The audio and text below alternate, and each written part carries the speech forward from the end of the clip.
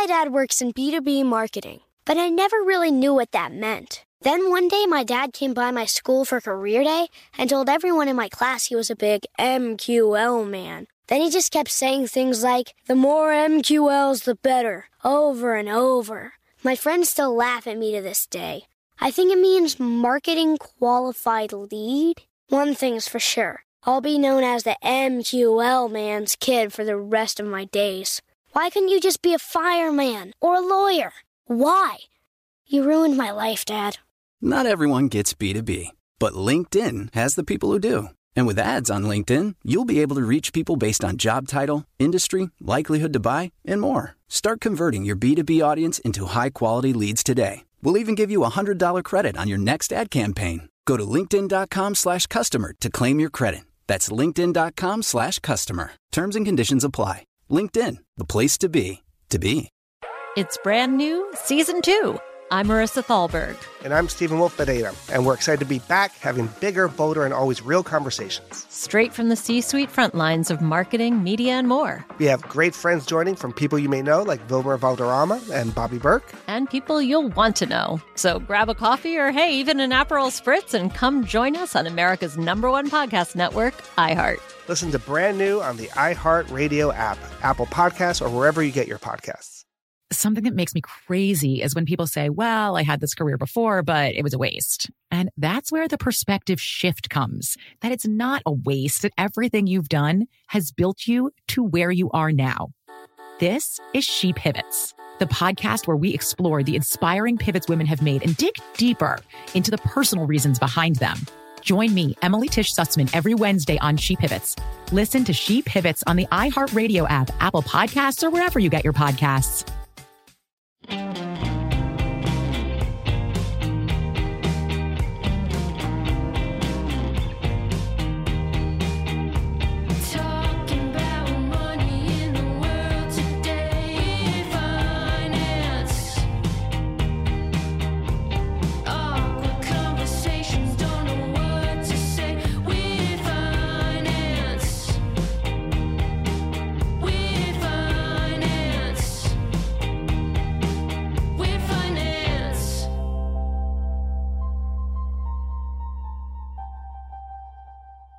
Howdy, hey, and hello there. Welcome to another episode of Weird Finance, where we try to help you feel a little less weird about money, one conversation at a time.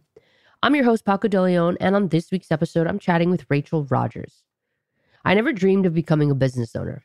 It's always seemed like too much work and too much responsibility, especially as a self-identified lazy person. And the truth is that, yes, at times it can be too much work and too much responsibility, but for me, the trade-off is worth it. Because I quickly learned that working for myself is not any riskier than working for someone else. Working for someone else means they can dictate your economics. They can make one decision that takes away your income. The other thing I learned is that building a business is building an asset that I own. And owning valuable things is the cornerstone of building wealth. This week, I spoke to Rachel Rodgers, author, speaker, and CEO of Hello7, a company that helps female entrepreneurs scale their businesses from 0 to 7 figures. Rachel gives me invaluable advice on how to scale my business this year. Please enjoy.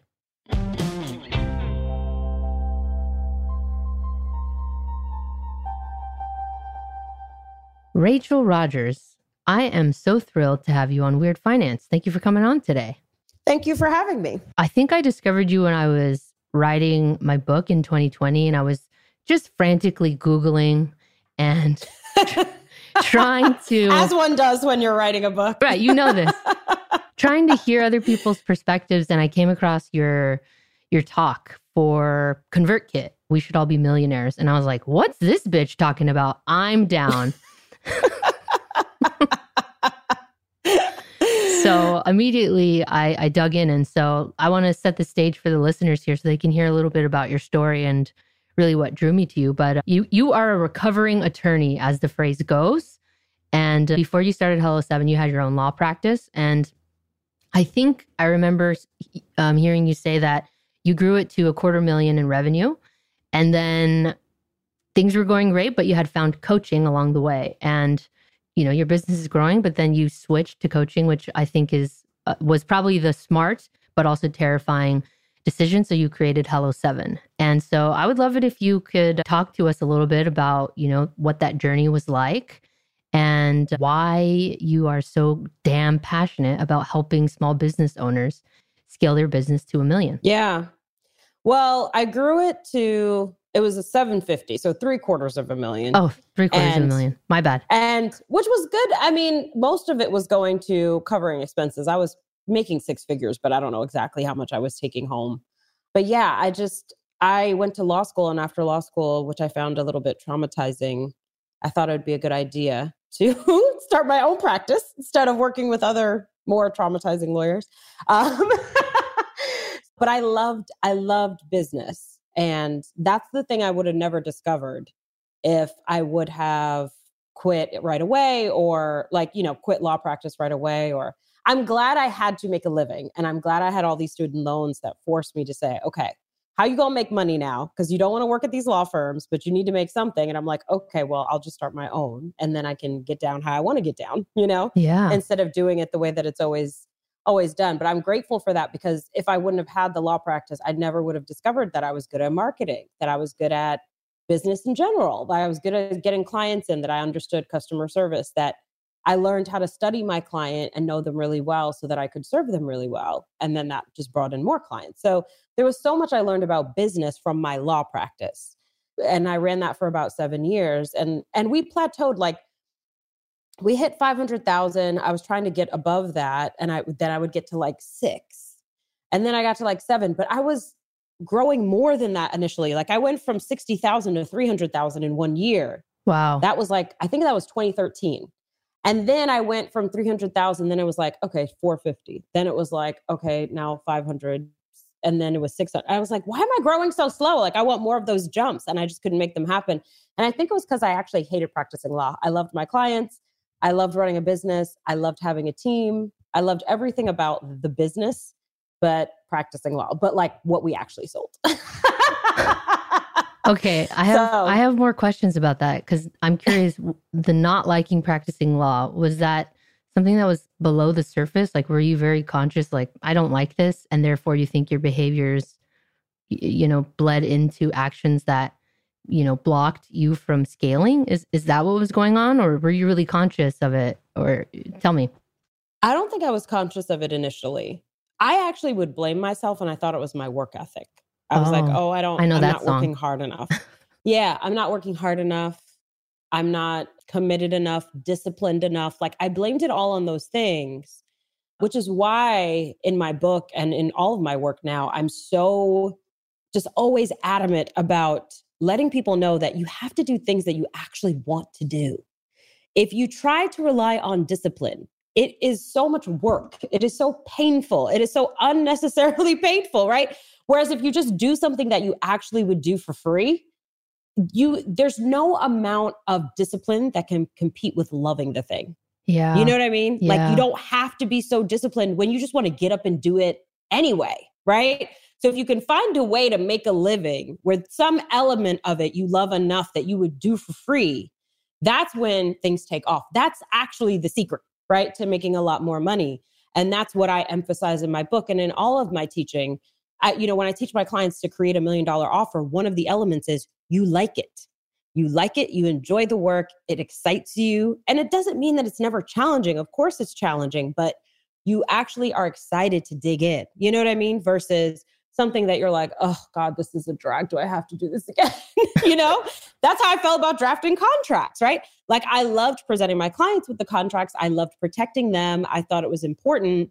And I just hated the process. So I was always up until midnight doing contracts, getting trademark applications in, whatever it was, because I loved talking to the clients. I loved the marketing. I loved, whatever, the relationships with my customers and my team. I loved all of that. I hated the actual work. And I think that's why I couldn't crack $1 million, is just because I literally, it's you're going after more clients, but secretly, deep down, you don't want more clients because more clients come with more work that you don't want to do. So it's you want the money, but you don't actually want to do the work.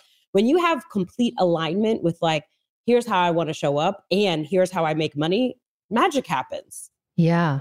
Okay. Do you think there's a world that exists where you hire a bunch of attorneys and you're not doing the drafting and the contract writing. And even though you don't love the actual work, you love, the job that you've created for yourself. I had that. Oh, okay. So I had several lawyers in my practice and working for me. And then I also had admin staff and I was supervising the work, but I still hated it. Like Right. I felt boxed in by it. I was ready to expand beyond that. And what I was really excited about was business and entrepreneurship and how it could create freedom for people, because that's really what I was looking for. I graduated from law school. I was like, I got to pay back these loans. I have to make a living, but how can I do it in a way that doesn't completely suck? And I went out on my own. Right. And that was a dream. Right. And so I was thrilled to be able to work from home, to take payment, to work with customers that I want to work with. Right. All of that was good. It was the actual work that I was not excited about. But once I switched to work, then it really popped off. So, it's still where I was sitting as a lawyer. I was able to make good money working from home with freedom over what clients I worked with or whatever. That was a dream in and of itself. Right. But then once I had that dream, got accustomed to that dream, as we want more, right? Yeah. And so that was great. Check those boxes. But there's this other box that's not checked. It's like, I don't want to do this work anymore. What else can I do for these people that I love, right? How else can I serve them? So that's what it became about. But yeah, it's when you do work that you don't enjoy, it's just harder to be so committed. And I don't mean you have to love, so for example, you could do, I don't know, you could have a bakery and maybe you don't love to bake, but you love your customers and you don't bake. Your job is just to come up with new ideas for products and talk to the bakers and take care of your team. You might still love that job, even though you don't love to bake. It just has to be some aspect of it that you really, really are excited to get up in the morning for. You don't have to love every single thing about it, because I think that's unrealistic. Yeah. You don't have to love your work the way Swifties love Taylor, is what you're saying. Right. But if you do, you'll probably make money faster. Okay.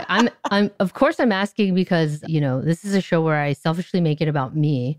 And, I don't my eyeballs don't bing open in the morning and I jump out of bed and say I want to reconcile accounts. I don't love bookkeeping, but I love how Tidy Books makes my clients feel. I love how I can help a creative professional go from feeling like this world isn't for me. It's for old white guys who have a sailboat.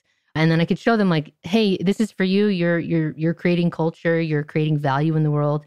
It's painful to address some of these things or to look at it for the first time, but let me show you why this world is for you. So I love all those things, but I'm not God damn it, QuickBooks, I love you, kid, Yes. Yes. And that's normal. And I think as business owners, as we grow companies, we evolve, right? So what I used to love to do at Hello7, I'm not doing as much anymore, because even the things that you're good at eventually have to be delegated. Your job as a CEO and founder is to work yourself out of a job. In the beginning, you do every job. In the end, you do none of them. I love that. If you want your company to have value, right, and be able to be sold for a multiple of your profits, the less you are involved in the company, the more valuable the company is, because that means you could hand it to somebody else. They could run that business and get those same profits or maybe more, right, with a couple of tweaks. And that's what you want.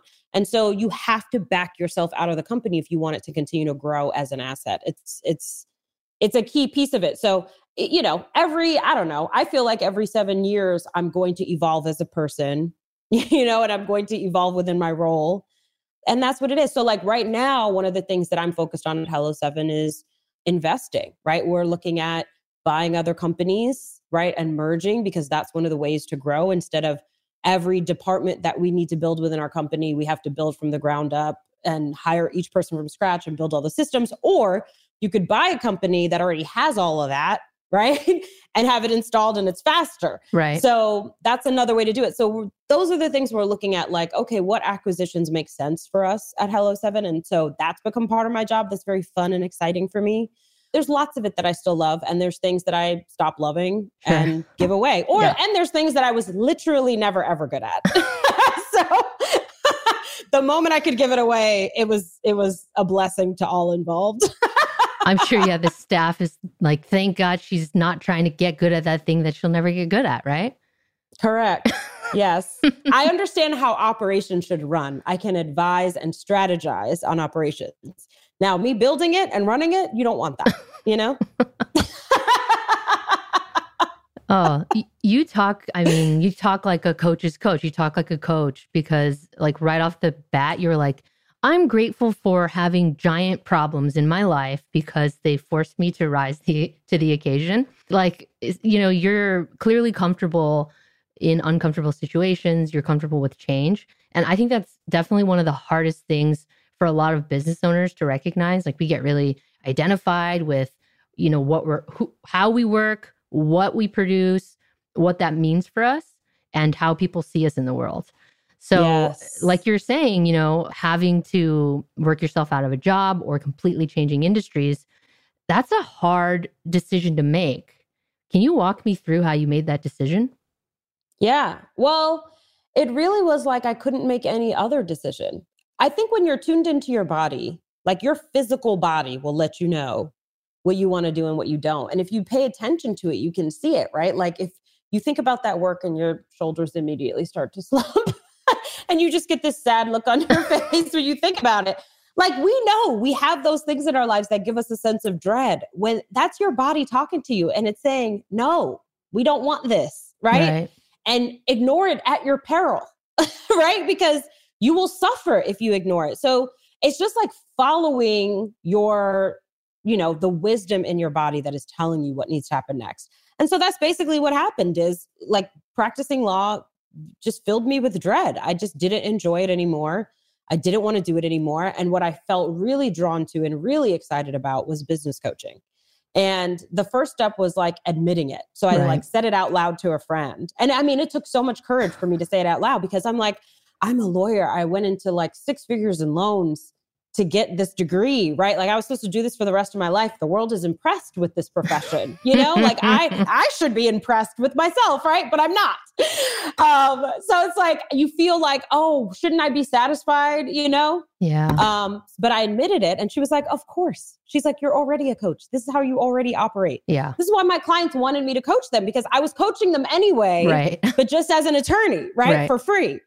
And so admitting it out loud and having someone repeat back to me, yes, of course, that makes sense. Like that gave me the permission to start putting the pieces in place.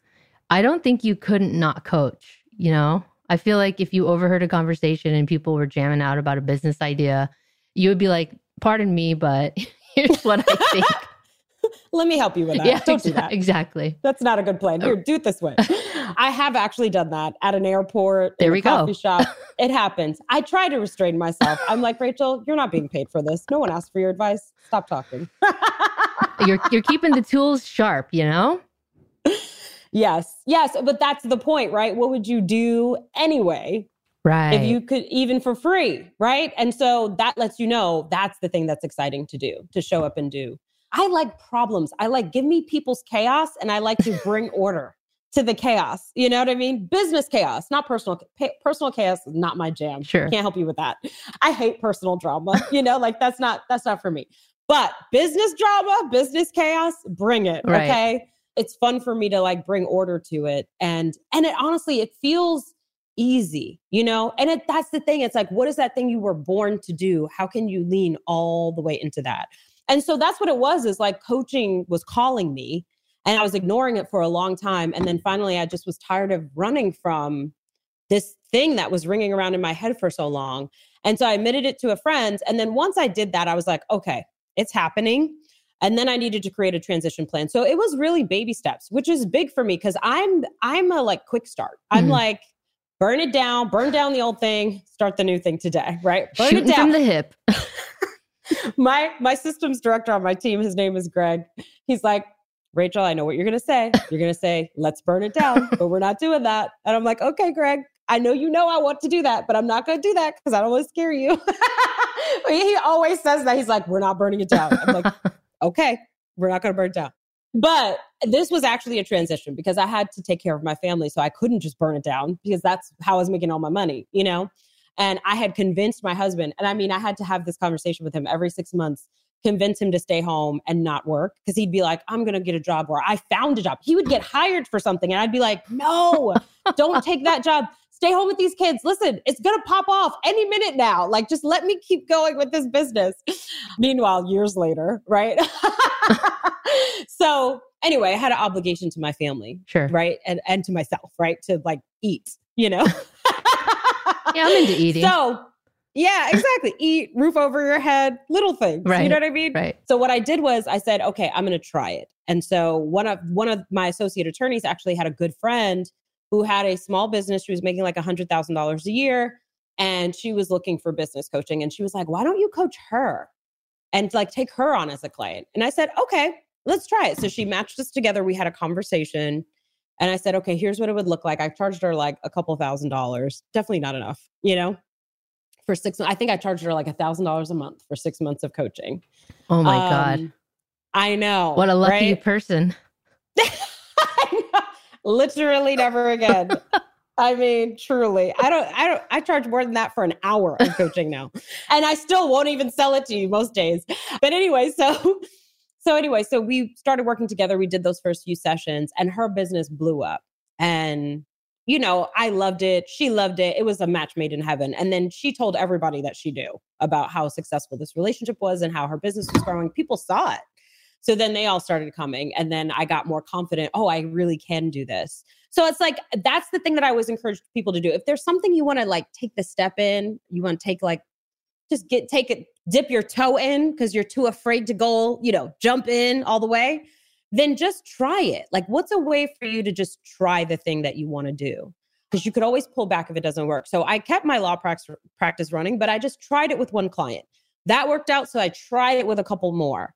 And then I was like, okay, I love this. I'm all in. So then I started creating the plan for, okay, let me replace my law practice income with coaching income. And it was a slow process. Like it was slowly winding down the legal clients, slowly winding up the coaching clients. And it took probably 18 months to 2 years before I was really done practicing law and had no more legal clients and was full on with coaching clients. Wow.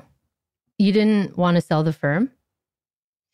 No, I mean, I talked to a few people about it. I considered it, but I wanted to keep the assets because one of the things that I had created in my law practice was a product called Small Business Bodyguard that was making a lot of money. It was generating like probably a third of my law practice income in the beginning. And then it grew. I grew it to like 50% so that I could take less legal clients, you know? Yeah. So I didn't want to sell that. I wanted to keep that. And I don't know. It's like I could have sold it. I probably should have sold it. That today, Rachel definitely would have sold it, you know? And I've advised, like one of my mastermind clients came to me recently and she was like, there's this division of my business that I really hate. I want to get rid of it. I'm just going to close it. And I was like, wait, how much money does it make? And she's telling me, and I'm like, yeah, we're going to sell that instead. And within literally 60 days, she sold it for hundreds of thousands of dollars, right? So it's like, that's assets that she could use to grow the business that she does, the part of the business that she loves. So for sure, sell the business. Don't do what I did. But yes, I just wound it down and wound up coaching clients. And here's the thing too. I mean, it was a transition, but my revenue never went down. We either maintained or grew during that transition period. Because it's like when you love what you're doing, I don't know, it just feels like water flowing, right? Instead of pushing a boulder up a hill. I think I was so lit up about it and wouldn't shut up about it that it brought me more clients. That's amazing. And remember too, I was serving the same clientele. So that was one of the benefits of this transition. So if you're transitioning from one thing to serving a completely different client avatar, you might, you know, it might take a little longer or be a little bit more complicated, but I had the same ideal client that was for my law practice was for my coaching. And some of my legal clients actually became some of my first coaching clients. So that made the transition a little bit easier. Sure. Okay, so I want to hype up Hello 7 a little bit and the club because I was in the club in 2020. Like right out of the gate, you did this 10K challenge, and I was like, "Why is she making me do this?" And so I was a big lurker. I didn't really participate that much in the group, but I caught all the coaching afterwards because it was recorded. So the 10K challenge, I had like a digital product that I sold before, and I hadn't been selling it. I was like, "Fine," and I toggled it on. And I blasted all the emails out, and then I made 10K like within the challenge. And I was like, okay, I guess she's right. I guess she's right. I'm gonna keep listening to some of the other things that, she has to say. And then I learned about the broke-ass decisions. So I want to hover there for a little bit. One of the decisions that I needed to make, the opposite of a broke-ass decision is $1 million decision. And I would like to share with you mine in 2020 COVID times. We just had like a janky closet situation going on. Like the drawers were janky. And it was just weird being in the closet. And I was like, what? How have I gone like 7 years just accepting this janky closet situation? And here's the thing that I'm most embarrassed about, Rachel. It is so embarrassing. My wife's an interior designer. Oh my God. The cobbler's kids have no shoes. So one day we just like... First of all, I wish I had an interior designer wife. Like, that's amazing. So jealous. Yeah, she makes me look very stylish and very cool, and I'm fooling everyone. So it's great. I love it. So yeah, my $1 million decision was, to upgrade the closet. Like, at least price it out. Like, that's what I love about a lot of your teachings are like, you have this idea in your head about how expensive your life is going to be, or how expensive it's going to be to like not have this one thing be shitty in your life that has a huge impact in your life. Just price that bitch out and see what happens. So I would exactly. That's the dipping your toe in. It's like, just put one little toe in and see what happens. Right. Well, okay, wait. Actually, I have a better question. Do you still struggle with broke-ass decisions? Like, do you have a recent broke-ass decision that you made where you're like, why did that happen? Or are you perfect? Wait, I have to hear what happened with this closet. So yeah. How did it change your life? We priced it out. And, we ended up, like IKEA has pretty, good options. We're renting this place, so we didn't want to go too nutso. Of course, my wife made incredible decisions about it. And it was probably a bad time. It was like August in Los Angeles is when we figured it out and we put it up. But God damn it, one of the best decisions I've made. So happy that I made it. So worth it. What a weirdo I was for like so long.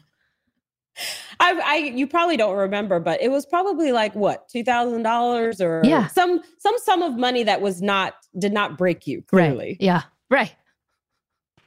That's the funny thing. It's like we just say like, oh, I can't have that. And it's like, are you sure? Yeah. Or are you just making that up? We make up a lot of bullshit stories in our heads. And then we live by those stories. And it's like, tell a new story, sis. That ain't the story. Okay, there's a new one. Right. Tell something else. Yeah.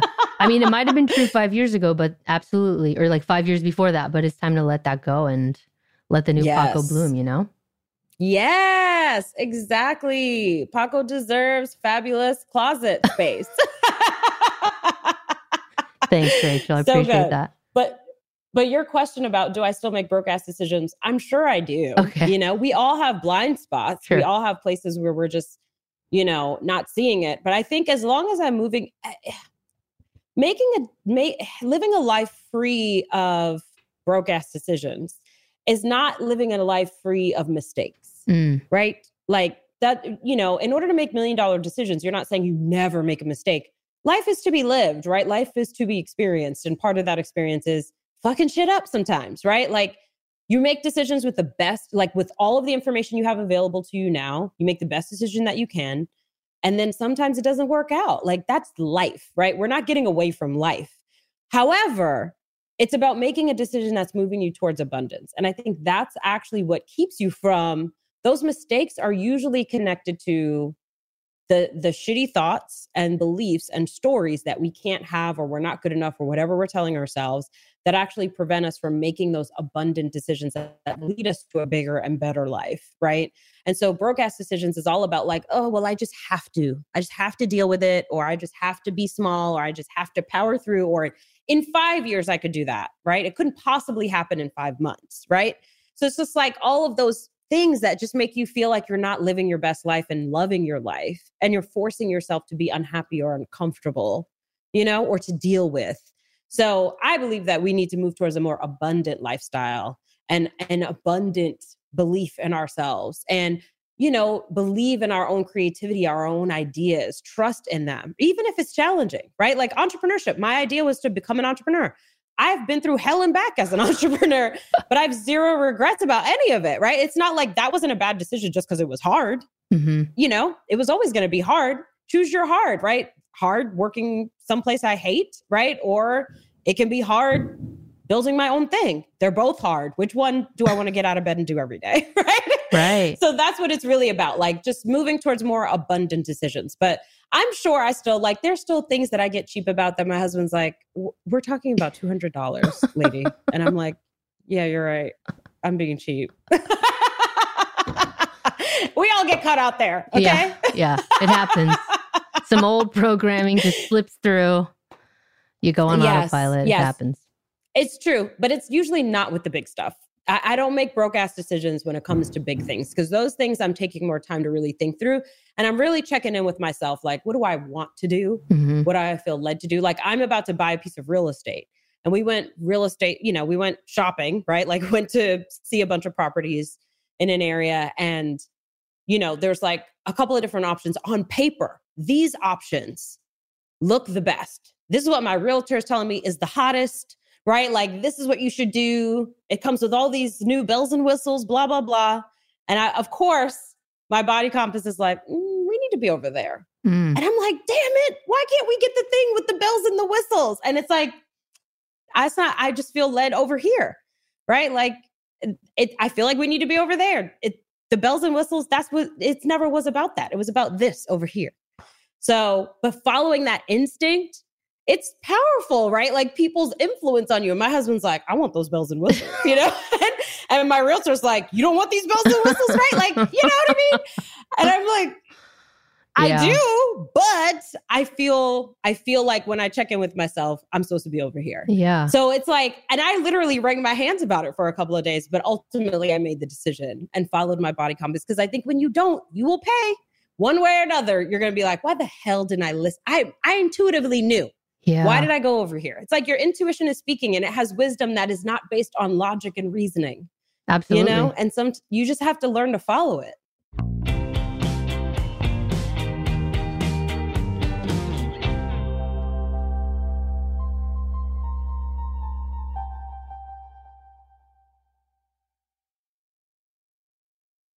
My dad works in B2B marketing, but I never really knew what that meant. Then one day, my dad came by my school for career day and told everyone in my class he was a big MQL man. Then he just kept saying things like, the more MQLs, the better, over and over. My friends still laugh at me to this day. I think it means marketing qualified lead. One thing's for sure, I'll be known as the MQL man's kid for the rest of my days. Why couldn't you just be a fireman or a lawyer? Why? You ruined my life, Dad. Not everyone gets B2B, but LinkedIn has the people who do. And with ads on LinkedIn, you'll be able to reach people based on job title, industry, likelihood to buy, and more. Start converting your B2B audience into high-quality leads today. We'll even give you a $100 credit on your next ad campaign. Go to linkedin.com/customer to claim your credit. That's linkedin.com/customer. Terms and conditions apply. LinkedIn, the place to be, to be. When you drive a vehicle so reliable it's backed by a 10-year, 100,000-mile limited warranty, you stop thinking about what you can't do and start doing what you never thought possible. Visit your local Kia dealer today to see what you're capable of in a vehicle that inspires confidence around every corner. Kia, movement that inspires. Call 800-333-4KIA for details. Always drive safely. Limited inventory available. Warranties include 10-year 100,000-mile powertrain and 5-year 60,000-mile basic. Warranties are limited. See retailer for details. Something that makes me crazy is when people say, well, I had this career before, but it was a waste. And that's where the perspective shift comes, that it's not a waste, that everything you've done has built you to where you are now. This is She Pivots, the podcast where we explore the inspiring pivots women have made and dig deeper into the personal reasons behind them. Join me, Emily Tish Sussman, every Wednesday on She Pivots as I sit down with inspiring women like Misty Copeland, Brooke Shields, Vanessa Hudgens, and so many more. We dive into how these women made their pivot and their mindset shifts that happened as a result. It's a podcast about women, their stories, and how their pivot became their success. Listen to She Pivots on the iHeartRadio app, Apple Podcasts, or wherever you get your podcasts.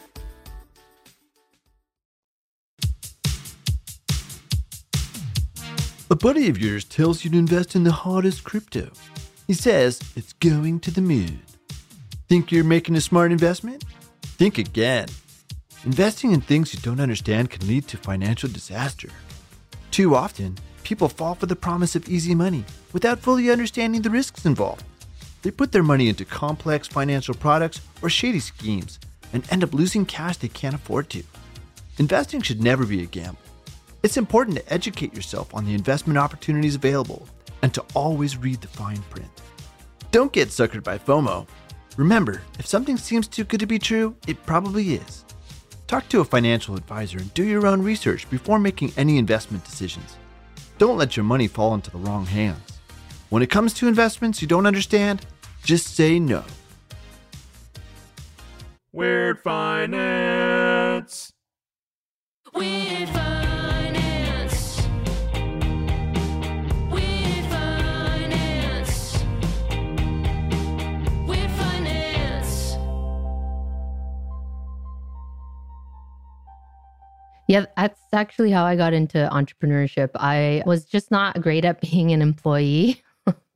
I had a lot of ideas and I questioned a lot of things, which in retrospect, I realized was upsetting the status quo. You know, people were working at an organization for 10 or 15 years and I'm like 22 years old, like, hey, I got ideas. I got ideas, guys. And no, people didn't want that. So I had almost gotten fired from a couple of jobs, And the last time I was laid off, actually the guy who let me go was like, hey, you know, I know I'm like taking away your livelihood, but let me give you some advice. And he's like, promise me you won't get like some boring office job because, you know, you would be really surprised at what happens when you allow yourself to rise to the occasion. And he's like, you know, an old white guy. And at that time, that's the kind of approval I needed. I needed permission from guys like that. So I was like, okay. Yes. So then I signed up for unemployment, which I call my universal basic income. And yes. I would sit, you know, I had kind of gotten into meditation. I would sit and I would ask, like, what am I here for? And I would just like wait for the thing to bubble up. And, you know, I'd been playing music my whole life. So I was like the finance person who hung out with musicians. And then that expanded. I was like now hanging out with filmmakers and, you know, painters and all these different kinds of artists. And then that just kept bubbling up. Like, could you make a living helping creative people with their finances? ? Like outside of this old business model of, you know, charging 1% and they have to already have $1 million. So was the feeling. And after that, it just fucking worked. And I'm like, oh, I get what you mean by, you know, once you're doing the thing that you're supposed to be doing, things unlock. Because the other side of that coin was I was like packing my lunch on Monday morning and like sitting on the couch, like the image is me, you know, hunched over, like sad with a sad face being like, how can I, you know, what excuse can I have to not go into work? So yeah, all of that is to co-sign on what you're saying about, you know, listening to your intuition, giving it space, I think is one of the hardest things to do. So start there, give it space, right? Exactly. Yes. And that means give yourself space.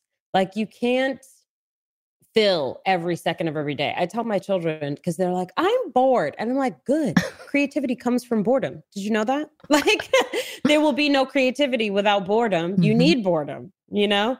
So I think allow yourself to be bored, right? Just expand and don't pack your calendar so heavily that you can't think, right? Because then you can't get in touch with where you're feeling led. You know, you can't reach that wisdom that your body has for you. So I think that's an important piece of it that I definitely had to learn over time. It's not like I knew this years ago, you know? Totally. I figured it out after basically making the logical decision instead of the intuitive decision so many times that I was like, oh, cool. Yeah, I should probably stop doing that. Also, I just want to say, shout out to the guy that gave you some advice while he fired you. I love that. I've done that quite a few times and I'm like, how is this landing? Do they hate me right now? But I'm just, you know, I've had to let people go of my business who clearly either they're meant to be an entrepreneur, and sometimes I tell them that, or they clearly like they're creative and they're trying to do this technical job that they obviously hate. And I'm like, dude, here's what I see in you. If it's helpful, like, this is what I think you need to do next. This is an opportunity. Like, go, what's your dream? Go do that. So I try to have that conversation with folks, and usually they're somewhat receptive, but they also just got fired. So Totally. It's a hard time.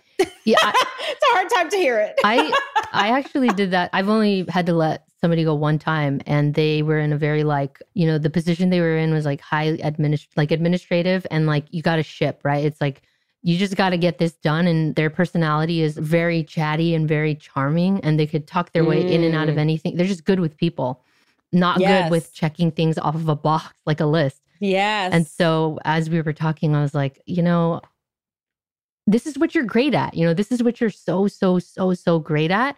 So you should have that information. And I'm so sorry that this isn't working out, but you should have that information. So exactly.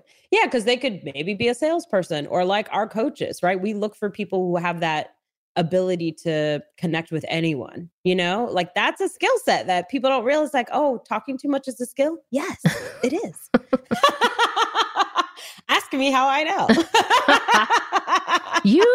Not you, Rachel. Couldn't be. I was always known for being quiet, Yeah, it was the business that really got you out of your shell, I'm sure. Yeah, that's what it was. All right. So Hello 7, what you do there, the coaches, the program, everything there is to teach entrepreneurs how to grow from 0 to 7 figures. Now, I know that when you're at different levels, like, somebody who's at 0 and trying to get to 250, you're going to have a different prescription than somebody who's at, 250 trying to get to 500. So I would love it if you could first just share some principles. I know you can't give one piece of advice for all businesses, but what are some things you think that people across the entire spectrum are dealing with that they could kind of start working on right now? Yeah. Well, there's, mindset issues at every level, no matter where you're at. And just strategically things that you should be working on. Like in the beginning, people overanalyze and try to get it perfect, or try to build systems on day one. And it's like, what are you systematizing? You have nothing here. There's nothing to systematize. Stop it. That's a waste of your time, right? On day one, all you need to do is figure out who do you want to serve? What's the offer that you're going to put out there, and start trying to sell it. That's it. Just get those first few customers so that you can learn from that experience of serving those customers. And that's the beginning. And then, the other thing people try to start with is, I'm going to grow a big social media audience. And I'm like, we could do that. Or we could get some clients and make some money. How about we do that? That pays rent. Likes don't pay rent. You know what I mean? Followers don't pay rent. So let's do that first, get some money in the door. And then we always encourage our clients, get the offers out there, get those first few clients, make some money. And then after that, in the next phase is when we build the audience. Because first, you already have an audience. People know you. People know you exist as a human, right? So people you went to school with, coworkers, neighbors, friends, your aunts and uncles, your parents' friends, right? Your siblings' friends. There's people at your church, right? People at where you volunteer, whatever it is. So it's all of those people already in your sphere, just sell to them. That's your audience. Those are your Instagram followers, right? So to speak, for now. So sell to them first. That's what I did. Got my first few clients from that community of people who already knew me. And then now we can build an audience and start building the system of marketing, but we don't need to do that on day one. So it's doing the right thing at the right time to make the process more efficient and faster to get to the 7 figures. You could do whatever you want and keep throwing spaghetti at the wall and take, 11 years, or you could get there a whole lot faster just doing it. And it's what is the most pressing issue right now? Let's solve that and only that. Once we solve that, let's move to the next most pressing issue. Now let's solve that and only that, right? So there's another stage, around 100,000 to 250. There's a phase that we call busy bee, around 100 grand.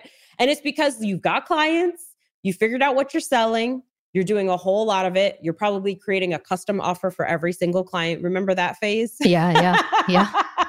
Where you're like, oh, you want all this other stuff added on? Oh, sure, we can do that. Yeah. Right. Whatever. As long as you give me money, I will do whatever you want. Well, then you have all these different custom offers to deliver, and you have less time, right? And you're just busy working all night, stressed, trying to serve all these people in all these different ways. And then that's the biggest problem, is streamlining your time. right? So that's when you start to systematize. You create one main offer, get rid of the other offers. So it's like working on the right thing at the right time. And one thing I will say, particularly for women entrepreneurs and probably people of color entrepreneurs too, is hiring, right? When you get to, all the studies show that around the $250,000 mark, that makes or breaks the difference between men's businesses and women's businesses, because men hire quickly and women do not. Women will try to keep running that business by themselves till kingdom come. And because of it, they stay small.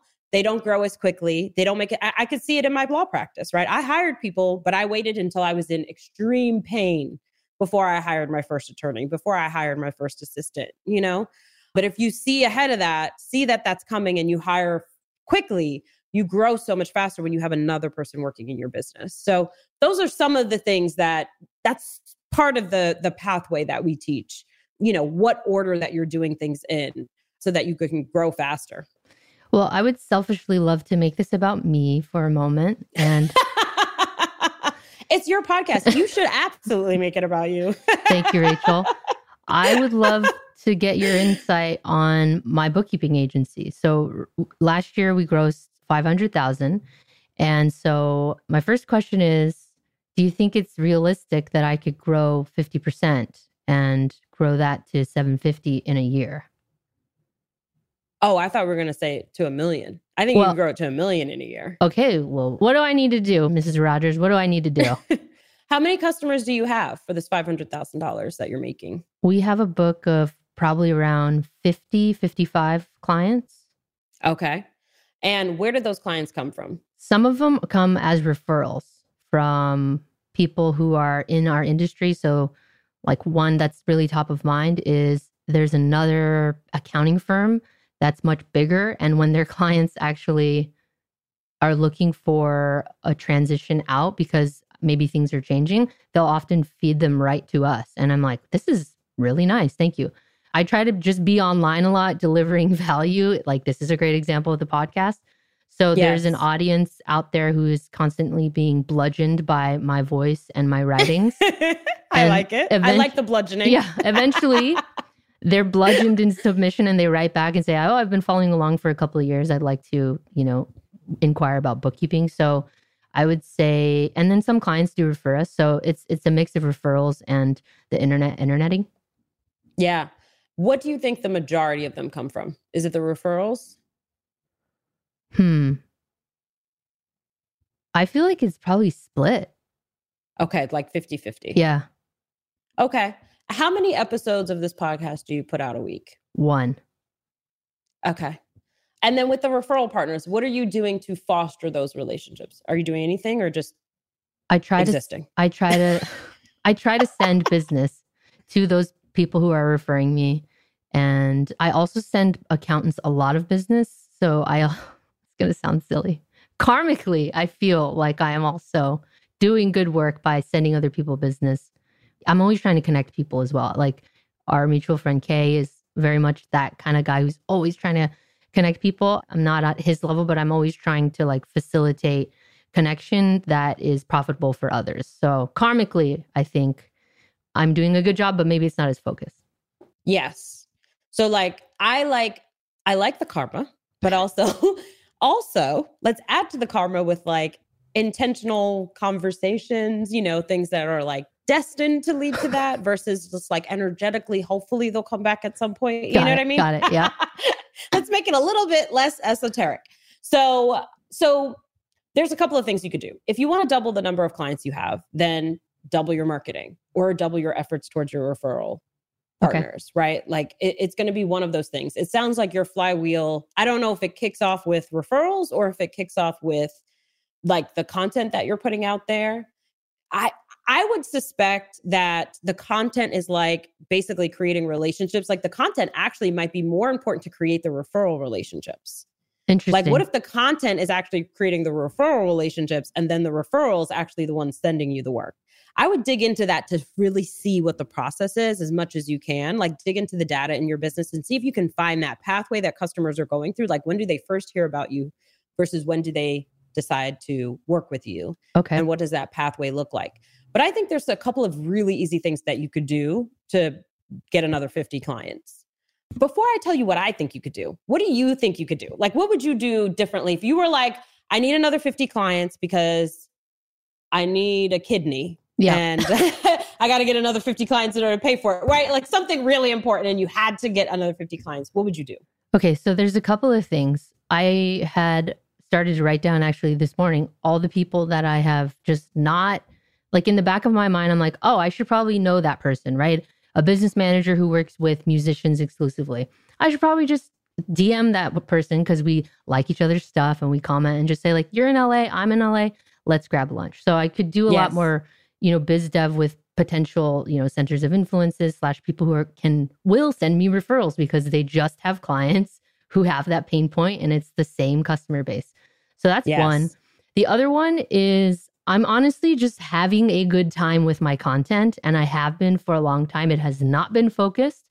And the other thing I'm thinking about this year is really just going like niching down on the creative entrepreneur and making sure all of the content talks to that and is a little bit of a commercial for like, hey, I know all about your struggles. I know what you're feeling. I have a solution for this particular problem. Here it is. Because honestly, Rachel, I've kind of been in the closet about the bookkeeping agency. So that's what I would do. Yes. Back to that closet. Right. There's a theme emerging. Right, exactly.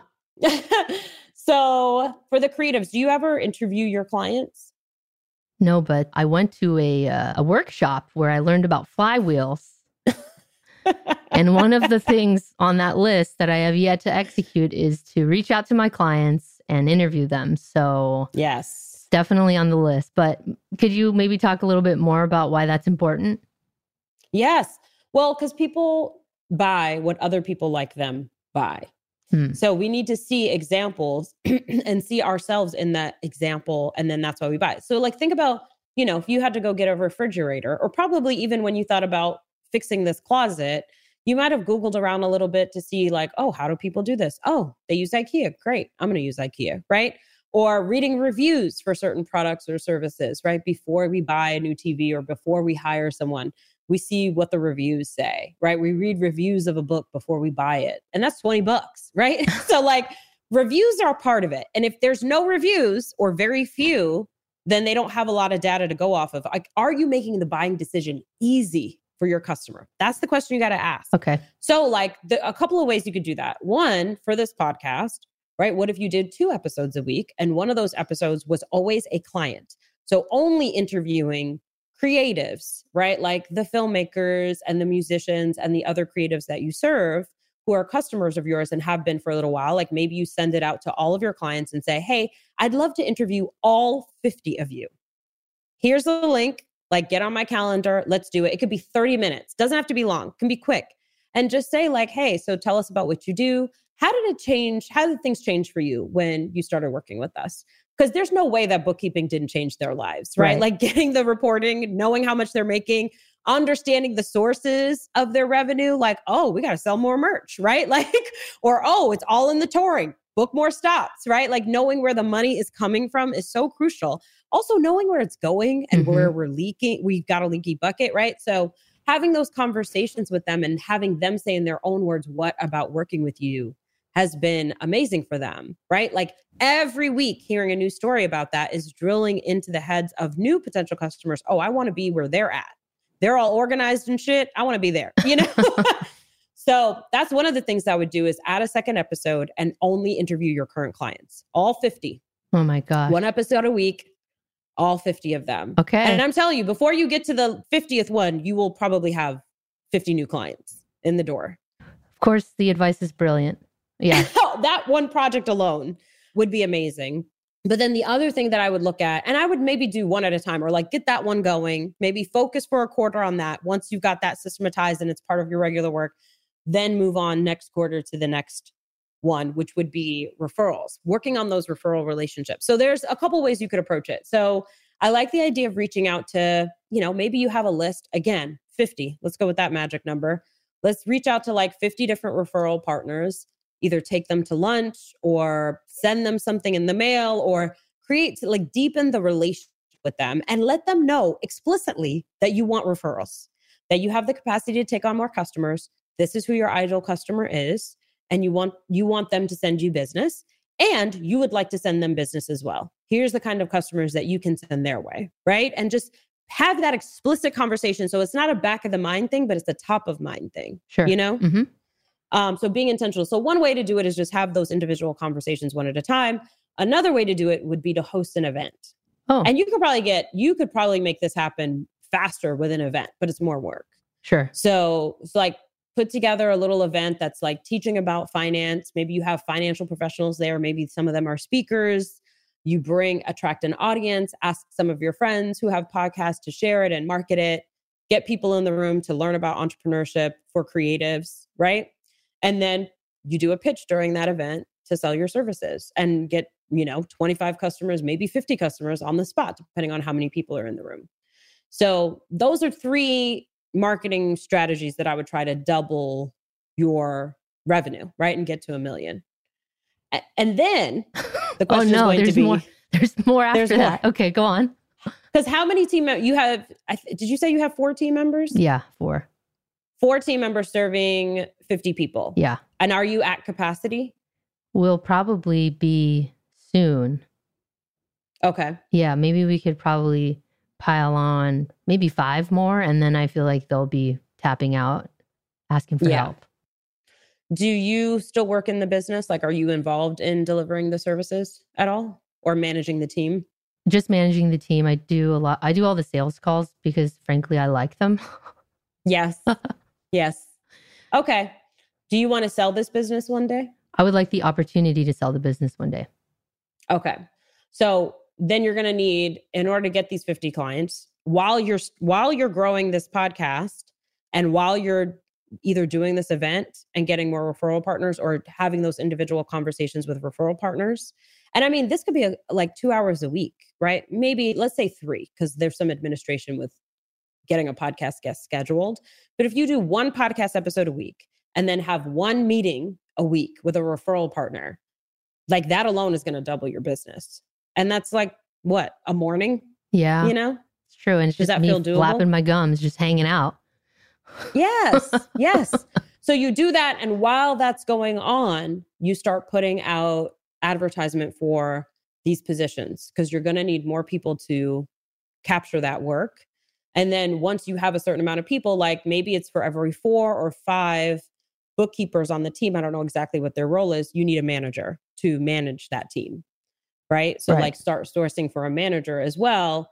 And then also after that, start sourcing for a salesperson.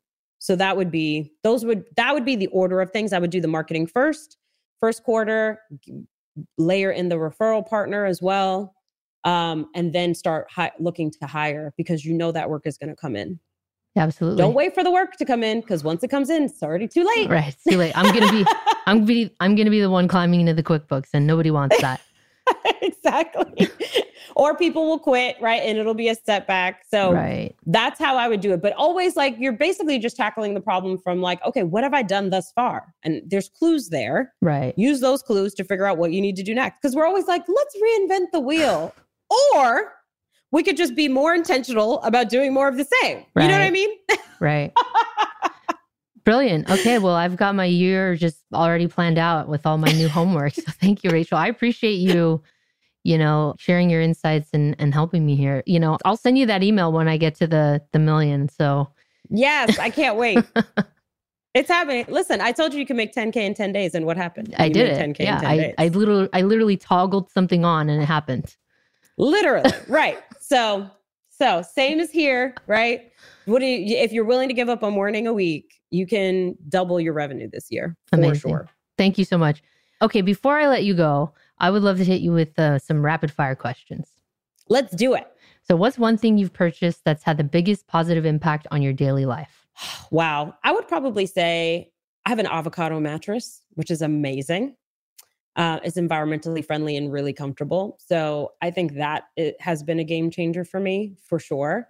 Besides that, I'm really obsessed with my Apple Watch and getting my steps in, because I'm tracking it. It's like, I'm always like, oh, I didn't get enough steps. And then I'll go for a walk in the evening because I'm like, I've got to get my steps.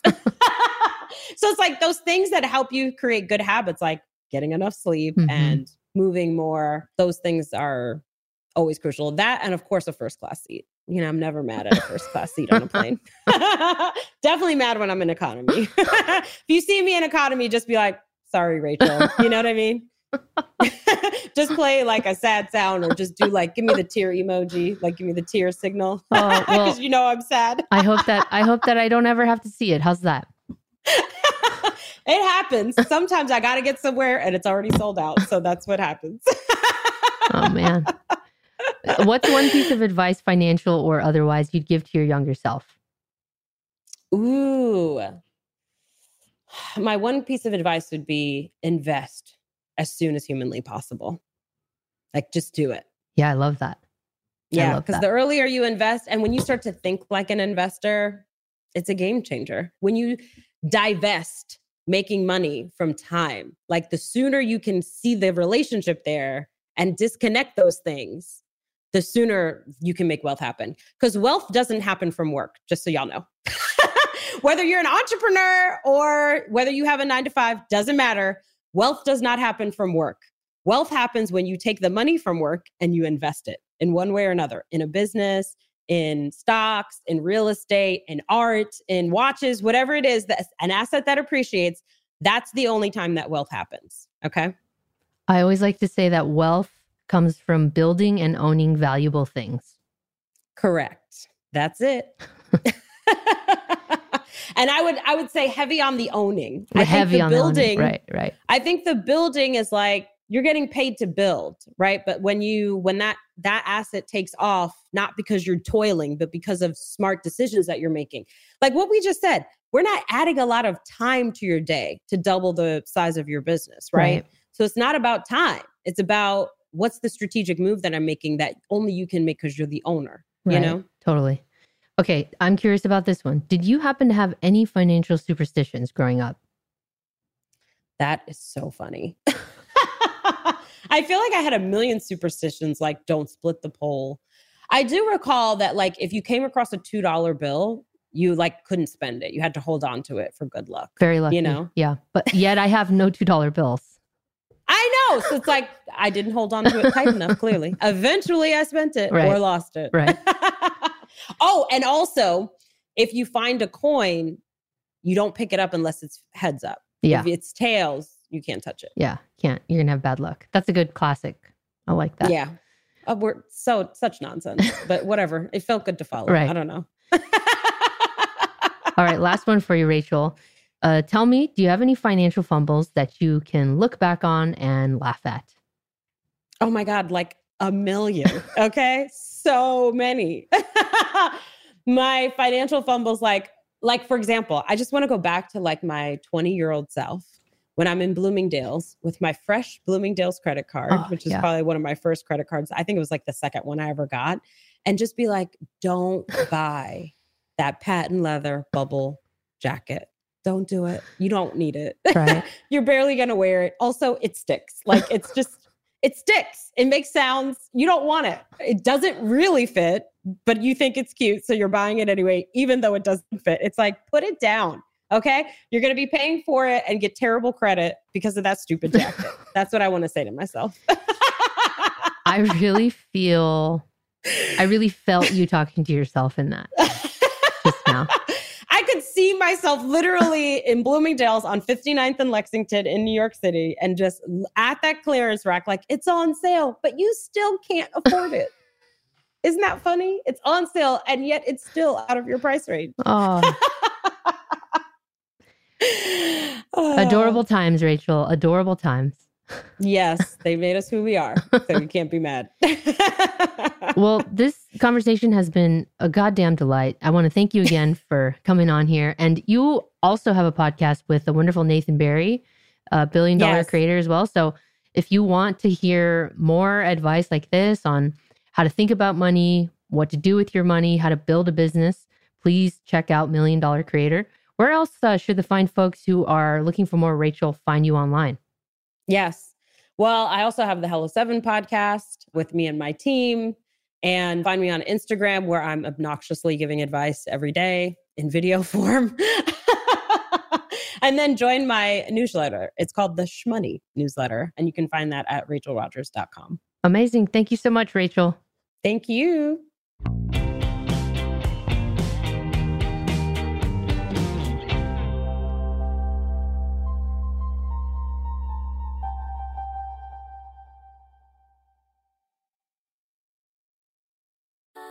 Something that makes me crazy is when people say, well, I had this career before, but it was a waste. And that's where the perspective shift comes, that it's not a waste, that everything you've done has built you to where you are now.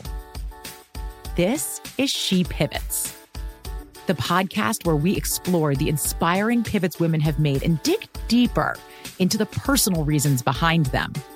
Join me, Emily Tish Sussman, every Wednesday on She Pivots as I sit down with inspiring women like Misty Copeland, Brooke Shields, Vanessa Hudgens, and so many more.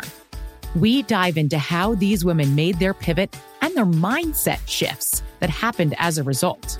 It's a podcast about women, their stories, and how their pivot became their success.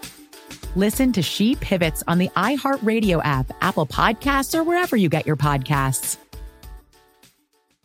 Bring a little optimism into your life with The Bright Side, a new kind of daily podcast from Hello Sunshine, hosted by me, Danielle Robay. And me, Simone Boyce. Every weekday, we're bringing you conversations about culture, the latest trends, inspiration, and so much more. Thank you for taking the light, and you're going to shine it all over the world, and it makes me really happy. I never imagined that I would get the chance to carry this honor and help be a part of this legacy. Listen to The Bright Side on America's #1 podcast network, iHeart. Open your free iHeart app and search The Bright Side.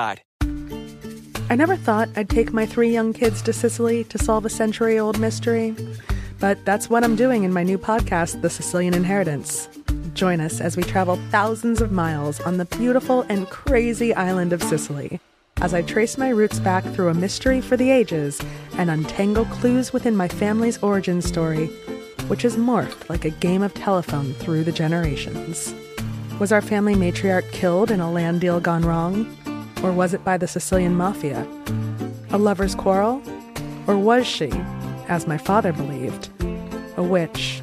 Listen to The Sicilian Inheritance on the iHeartRadio app, Apple Podcasts, or wherever you get your podcasts.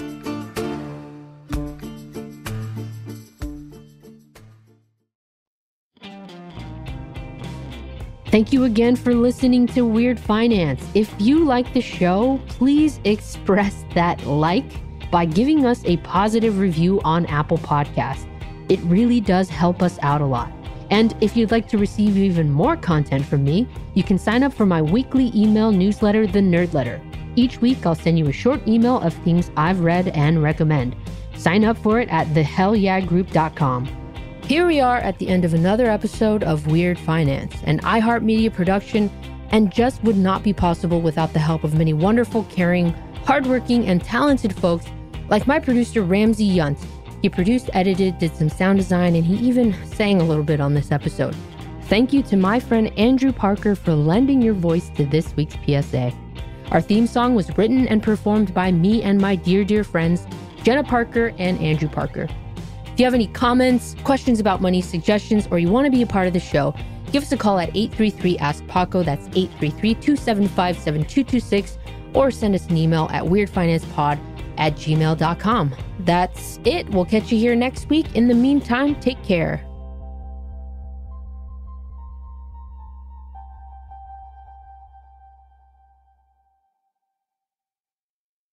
When you drive a vehicle so reliable it's backed by a 10-year, 100,000-mile limited warranty, you stop thinking about what you can't do and start doing what you never thought possible. Visit your local Kia dealer today to see what you're capable of in a vehicle that inspires confidence around every corner. Kia, movement that inspires. Call 800-333-4KIA for details. Always drive safely. Limited inventory available. Warranties include 10-year 100,000-mile powertrain and 5-year 60,000-mile basic. Warranties are limited. See retailer for details. It's brand new, Season 2. I'm Marissa Thalberg. And I'm Stephen Wolf Pereira, and we're excited to be back having bigger, bolder, and always real conversations. Straight from the C-suite front lines of marketing, media, and more. We have great friends joining from people you may know, like Vilmer Valderrama and Bobby Burke. And people you'll want to know. So grab a coffee or, hey, even an Aperol Spritz and come join us on America's #1 podcast network, iHeart. Listen to brand new on the iHeartRadio app, Apple Podcasts, or wherever you get your podcasts. Something that makes me crazy is when people say, well, I had this career before, but it was a waste. And that's where the perspective shift comes, that it's not a waste, that everything you've done has built you to where you are now. This is She Pivots, the podcast where we explore the inspiring pivots women have made and dig deeper into the personal reasons behind them. Join me, Emily Tish Sussman, every Wednesday on She Pivots. Listen to She Pivots on the iHeartRadio app, Apple Podcasts, or wherever you get your podcasts.